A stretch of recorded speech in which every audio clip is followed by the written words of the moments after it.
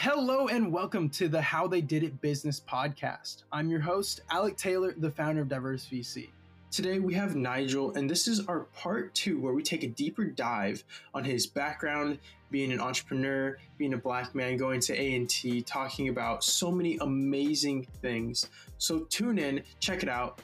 Nigel, I want to talk a little bit more about who you are and take a little bit deeper dive into your story, talk about Resume Plug, talk about working at Facebook, talk about paying off your student debt, and talk about Black youth's interests. I think these are two great topics. So let's hop right into it. Nigel, you've been involved in entrepreneurship for years. Can you tell us a little bit about your background and how you got to where you are today? For sure. So first off, again, Nigel Hammond, appreciate Alex for bringing me on. I grew up in Baltimore, Maryland, and a lot of entrepreneurs around me. My grandmother actually, cleaned up, white people's houses before segregation as an entrepreneurial job. Like she was a maid, she scrubbed floors, and her mother actually was a numbers runner. For my folks in the call that doesn't know what that means, doesn't know what that is, before the official lottery system was built, somebody in their neighborhood had to take tickets and numbers. And so that's kind of like, what my grandmother did and her mother did. And even my own mom, she actually was a financial planner when I was in my early youth. So a lot of great influences, being my mom, being educated and being a financial planner, my grandma, having her own daycare. And, she put us on little entrepreneurial tasks. Like we painted fences, we, sold candy, sold, snowballs, ice cones. So really coming from that type of background, and it really transpired, into my college career, and it helped me out, face a lot of different adversities later down the road. Definitely. That makes a lot of sense. And then, so tell us a little bit about your college. You got into college. What did you do there? And kind of fast forward us to today. What are you doing now? For sure. So I went to North Carolina A&T, it's the largest public HBCU, historically Black college and university in the entire world. And it was a wonderful experience, literally like a magical bubble. And, I went to A&T for engineering, industrial systems engineering. And I quickly learned that, majors are great, but you don't have to put yourself in a box. So I did everything. Like I did, press release, BT, red carpets. I did, marketing. I did public speaking, and as well as engineering. All of those things combined, as well as forming my business later, definitely played a very pivotal role for me. I love that. And so then you graduated. What did you start doing after that? So upon graduation, it's crazy. I got the offer from Facebook literally a week before graduation. It was crazy. Literally graduating is my birthday. I got the Facebook offer. So working at Facebook, I'm an account manager, the global sales team, essentially, handling ads, working with big businesses, colleges. And it's fun. It's something that I wanted to do. And so, I had the ability to move to Chicago, going back to Baltimore, back to Chicago. So working at Facebook is really nice. And then as well as I'm an entrepreneur and an investor, and everything is a good mix for me. I love that so much. And I do want to take a quick second because I don't think we're going to stay on Facebook for very long. But given that it is just such a hot name in today's society, I want to talk to you a little bit about, one, being in the ad agency, because as of recent, there's been a lot of scrutiny on the way that Facebook does advertisements. And I'm not really asking so much to tell your opinion on that, but it's a really interesting role. Could you tell us a little bit about what your day-to-day is like? And then I'd like to kind of pivot back on how, Facebook has supported you in growing the person that you're trying to become, and, entrepreneurial endeavors, et cetera. For sure. I mean, working at Facebook is interesting, like, because, Facebook owns Instagram, WhatsApp, Messenger. When I say, no, I'm like, oh, Instagram.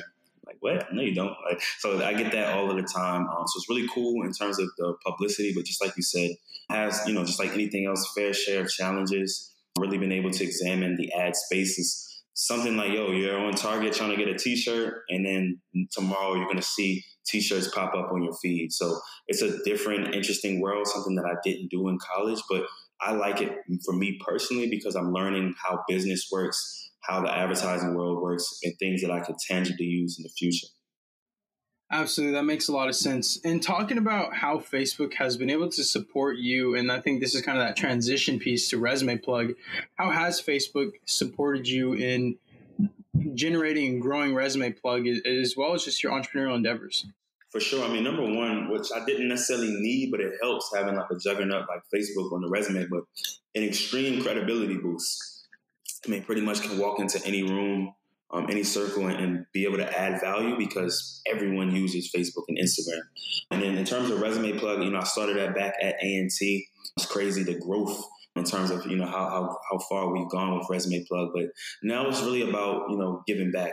Actually, when I got the job at Facebook, I made a side bet with the recruiter in a laughing, jokeable way. But I say, hey, look, man, if I get this job, you got to let me come back to A&T and run the career fair, and do my thing. And so, Facebook allows me to still come back to A&T, and then they allow me to go speak at different colleges and universities about what we do at Resume Plug, but also having that credibility of working at, a large tech company like Facebook.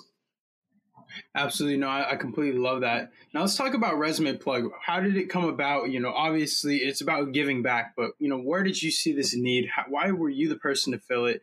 Tell me a little bit about your kind of entrepreneurial experience and journey on building and growing Resume Plug.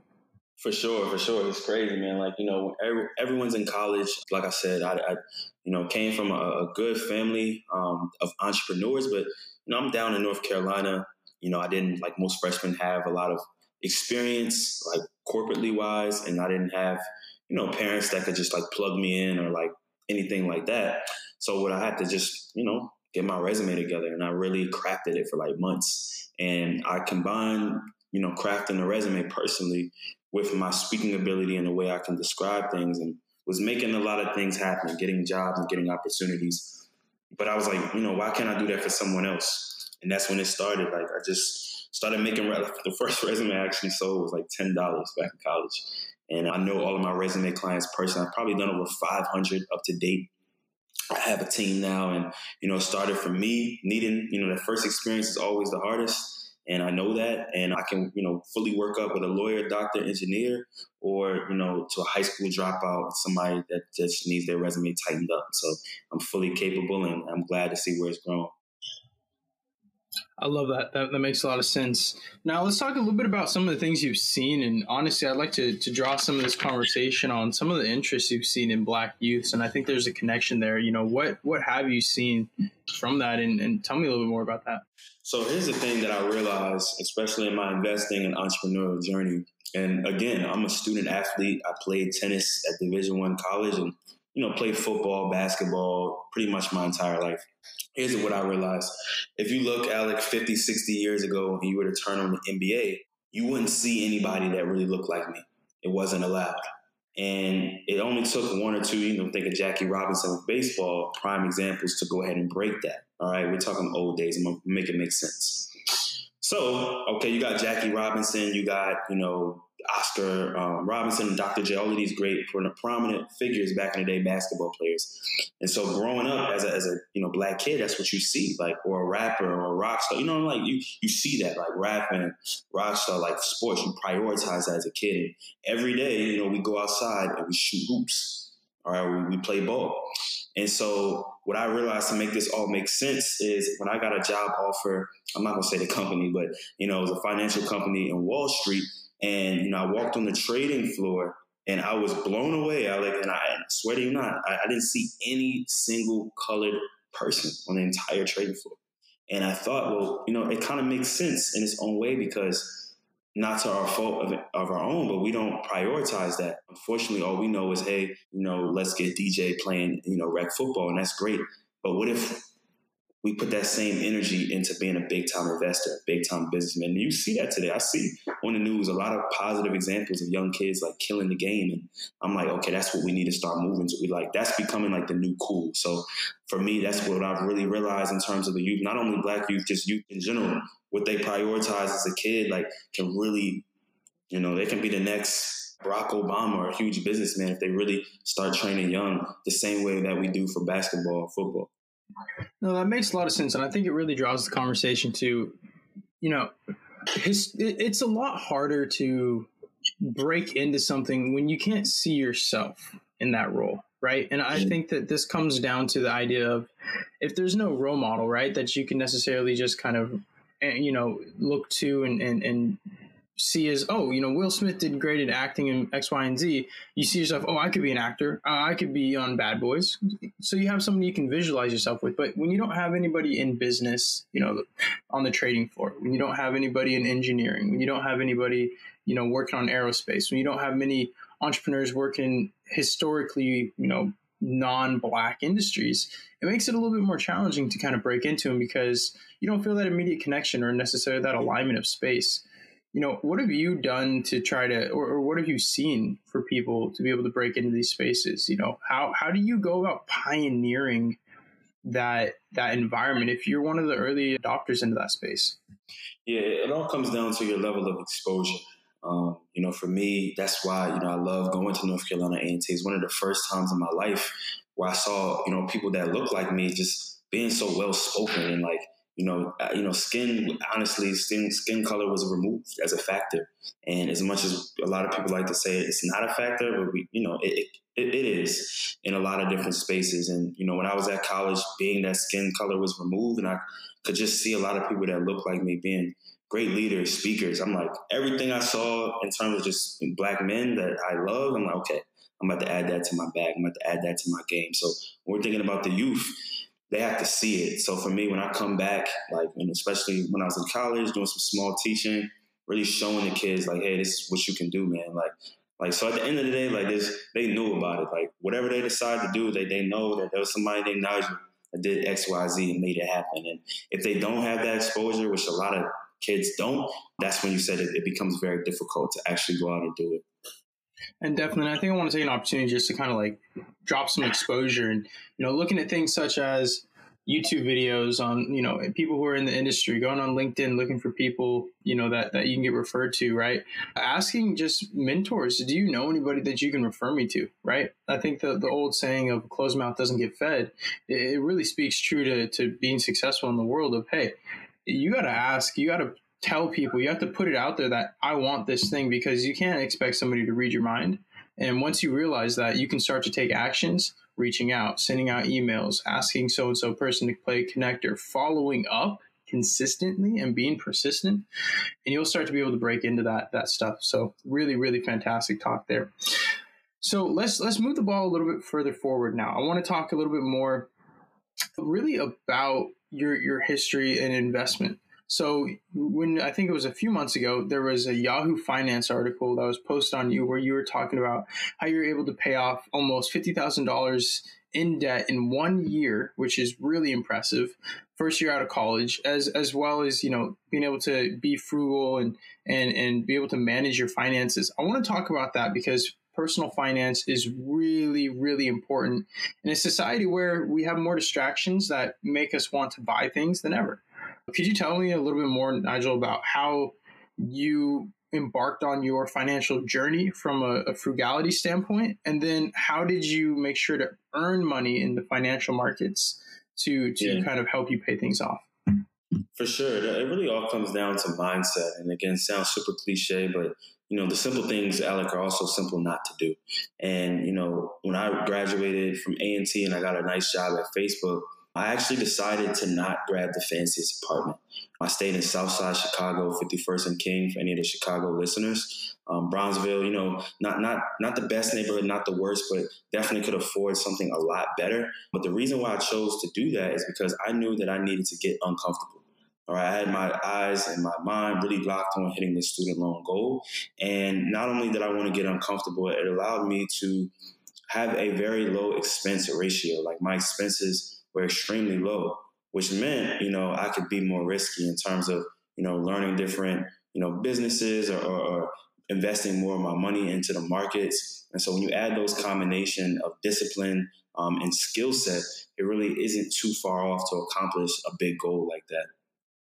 Definitely. I think that just first off, housing expenses is one of the biggest things. People say hey, you have to spend on average a quarter of your salary goes to living, right? So you said, let's just say simple math, you make $100K. That means on average, you'll spend about $25,000 a year on housing alone. That's a substantial amount of money. If you can reduce that to $15,000 to $10,000, and granted, a lot of these numbers can be Bay Area numbers too, which really inflate things. It's very different if you're working in the Bay Area versus if you're working in, let's say, the Research Triangle, North Carolina area.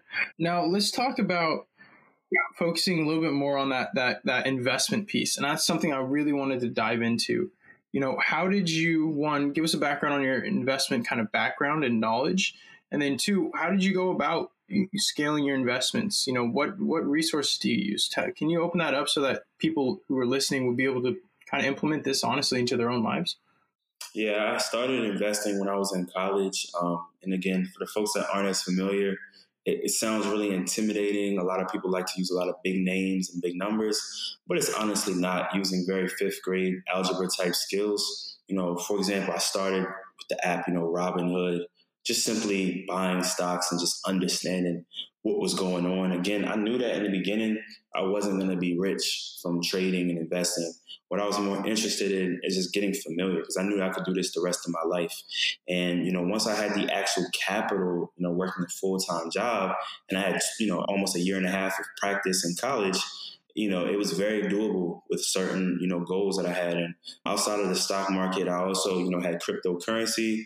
I also trade in the foreign exchange market.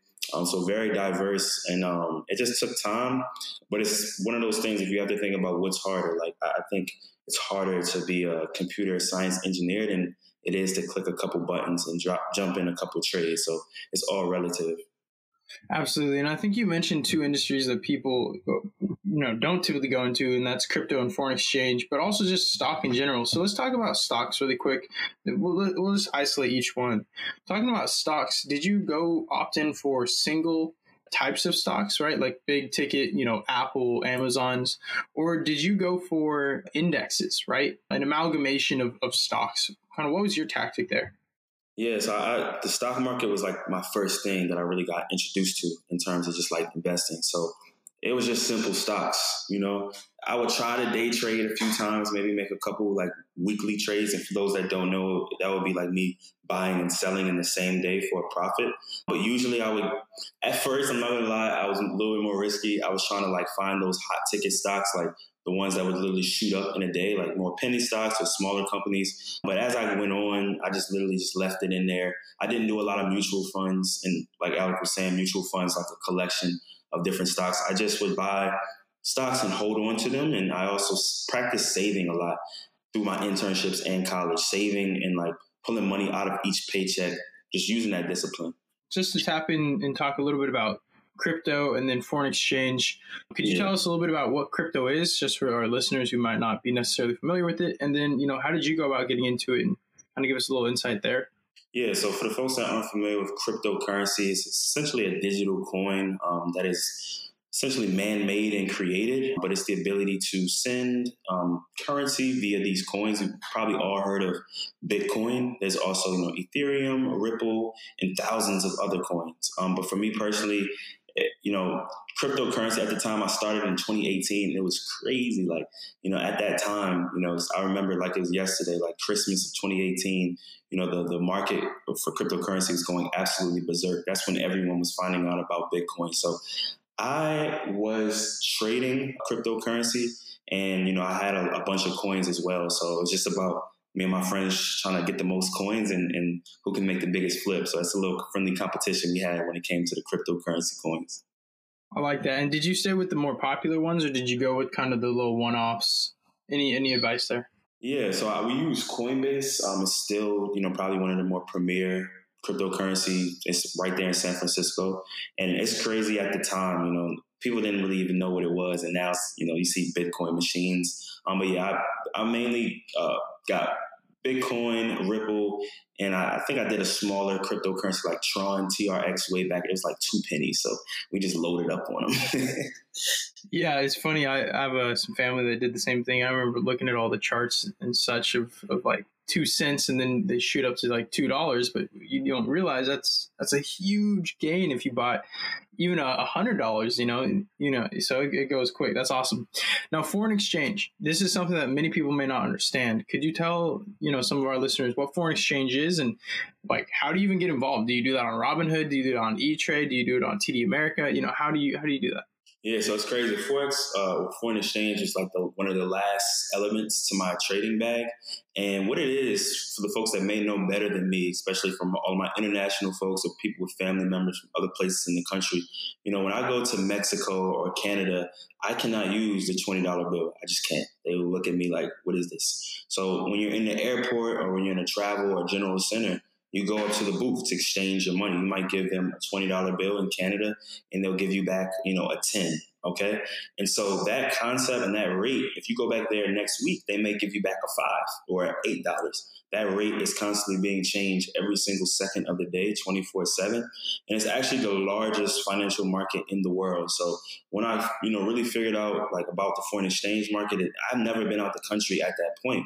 So, I didn't really understand. I've never been to like the foreign exchange booth. But what I did understand is that every country has its own system of money and they all have to be connected in one way. So the last thing that I'll share about the foreign exchange market is actually how the banks make most of their money. They take our savings accounts and, they don't have $50 billion sitting in the bank. It's floating in space. We all know that as a kid, but we didn't know exactly where it's at. And it's actually sitting in the foreign exchange market. They're the largest players. And, I'm just a little guy in there trying to make a few dollars. I love it, man. No, that's really cool. For people who want to get more into investing, do you have any resources that you would suggest they take a peek at? Any S1s, like how people could go about learning more? Yeah, especially for my younger folks or even older folks. Like, number one, it's never too late. A lot of times we get discouraged and we feel like we didn't grow up in that space and we think it's too late. I personally recommend like reading first. Like, I told my little sister she had to read Rich Dad Poor Dad before I taught her anything, because you want to know why you're investing. So Rich Dad Poor Dad is a great resource. Morning Brew is a great resource. Robinhood, the app, and then Robinhood Snacks is a great resource. And it's fun. Like, literally think about, if you don't like finance, you think it's confusing, think about your favorite companies and like research what they're doing. Like, if you like, H&M, Forever 21, Chipotle, like they're huge stocks, and that can make it a little bit more enticing for you. Couple of quick call outs. Compound interest right there. Over time, I think there's one famous guy was saying how if you put from the age of 18 for the next 8 years, so you're at 26 years old, you put basically $30,000 into a 401k. And it increases at a rate of 8 to 12%, usually 10% on average is what the stock market increases at. You have like $1.8 million by the time you retire. So compounding interest is the money continues to build up upon itself if you don't take any out or spend any of it. And I think that's some of what we're tapping into right there. Nigel, absolutely fantastic. I want to talk to you about the last thing, and that's the fact that you're not a robot, you're a human. And you've clearly done a great job of showing that. What do you do, especially during COVID, there's so much going on, but what do you do to regenerate, recuperate, and just like enjoy life? Yeah, no, great question. And transparently speaking, still figuring out and working on different things. I'm actually probably later going to slide to the beach. I live here in Miami, Florida. But it's all about finding, you have to ask yourself the blatant question, bro or sis, what makes you happy? And it sounds cliche again, but it's like, is it watching sports? Is it playing video games, watching movies? And most of the time we're humans, like you said, Alec, social interaction, like meet up with your friends, spend time with your family, like especially if they live near you, and they can always make you feel better. So for me, it's about like getting outside, nature, maybe calling up a friend, but it can be tough. It just depends on how thick your skin is, but you know yourself better than I do. Know what your buttons are and your triggers are, and just don't let yourself get to that low point. Nigel, thank you so much for coming on today's podcast. It's been an absolute pleasure being able to chat about the wealth of topics that we had today. You have an extremely bright future, and definitely excited to have you as a peer in my eyes. So look forward to all the amazing things that you continue to do. I do want to create a platform. If you would like to share, if anybody would want to reach out to you or get connected, how can they connect with you? For sure. So probably the best place is either on Instagram or LinkedIn. On Instagram is just Nigel's Canvas, Nigels Canvas, like the art painting. And then on LinkedIn, it's just my first and last name, Nigel Hammett. Just shoot me a quick message. Don't be a stranger. Let me know how you enjoyed the podcast. And I look forward to connecting with you guys. Nigel, man, really appreciate you coming on. Thank you so much. All right, boss. Take care. That's all for now, listeners. Thank you so much for tuning into the How They Did It podcast, where we interview entrepreneurs, venture capitalists, investors, and business people to understand more about their unique industry, their diverse backgrounds, and how they did it. I hope you enjoyed it and learned something new. In the meantime, please follow us on Spotify, Apple Podcasts, and at our handle, DiverseVC, for Instagram, LinkedIn, Twitter, and Facebook. You can also become a member of our growing community where you can connect with other business people, entrepreneurs, and investors on our LinkedIn community page. I'm your host, Alec Taylor, and I hope to have you tune back in for our next episode of the How They Did It podcast. See you there.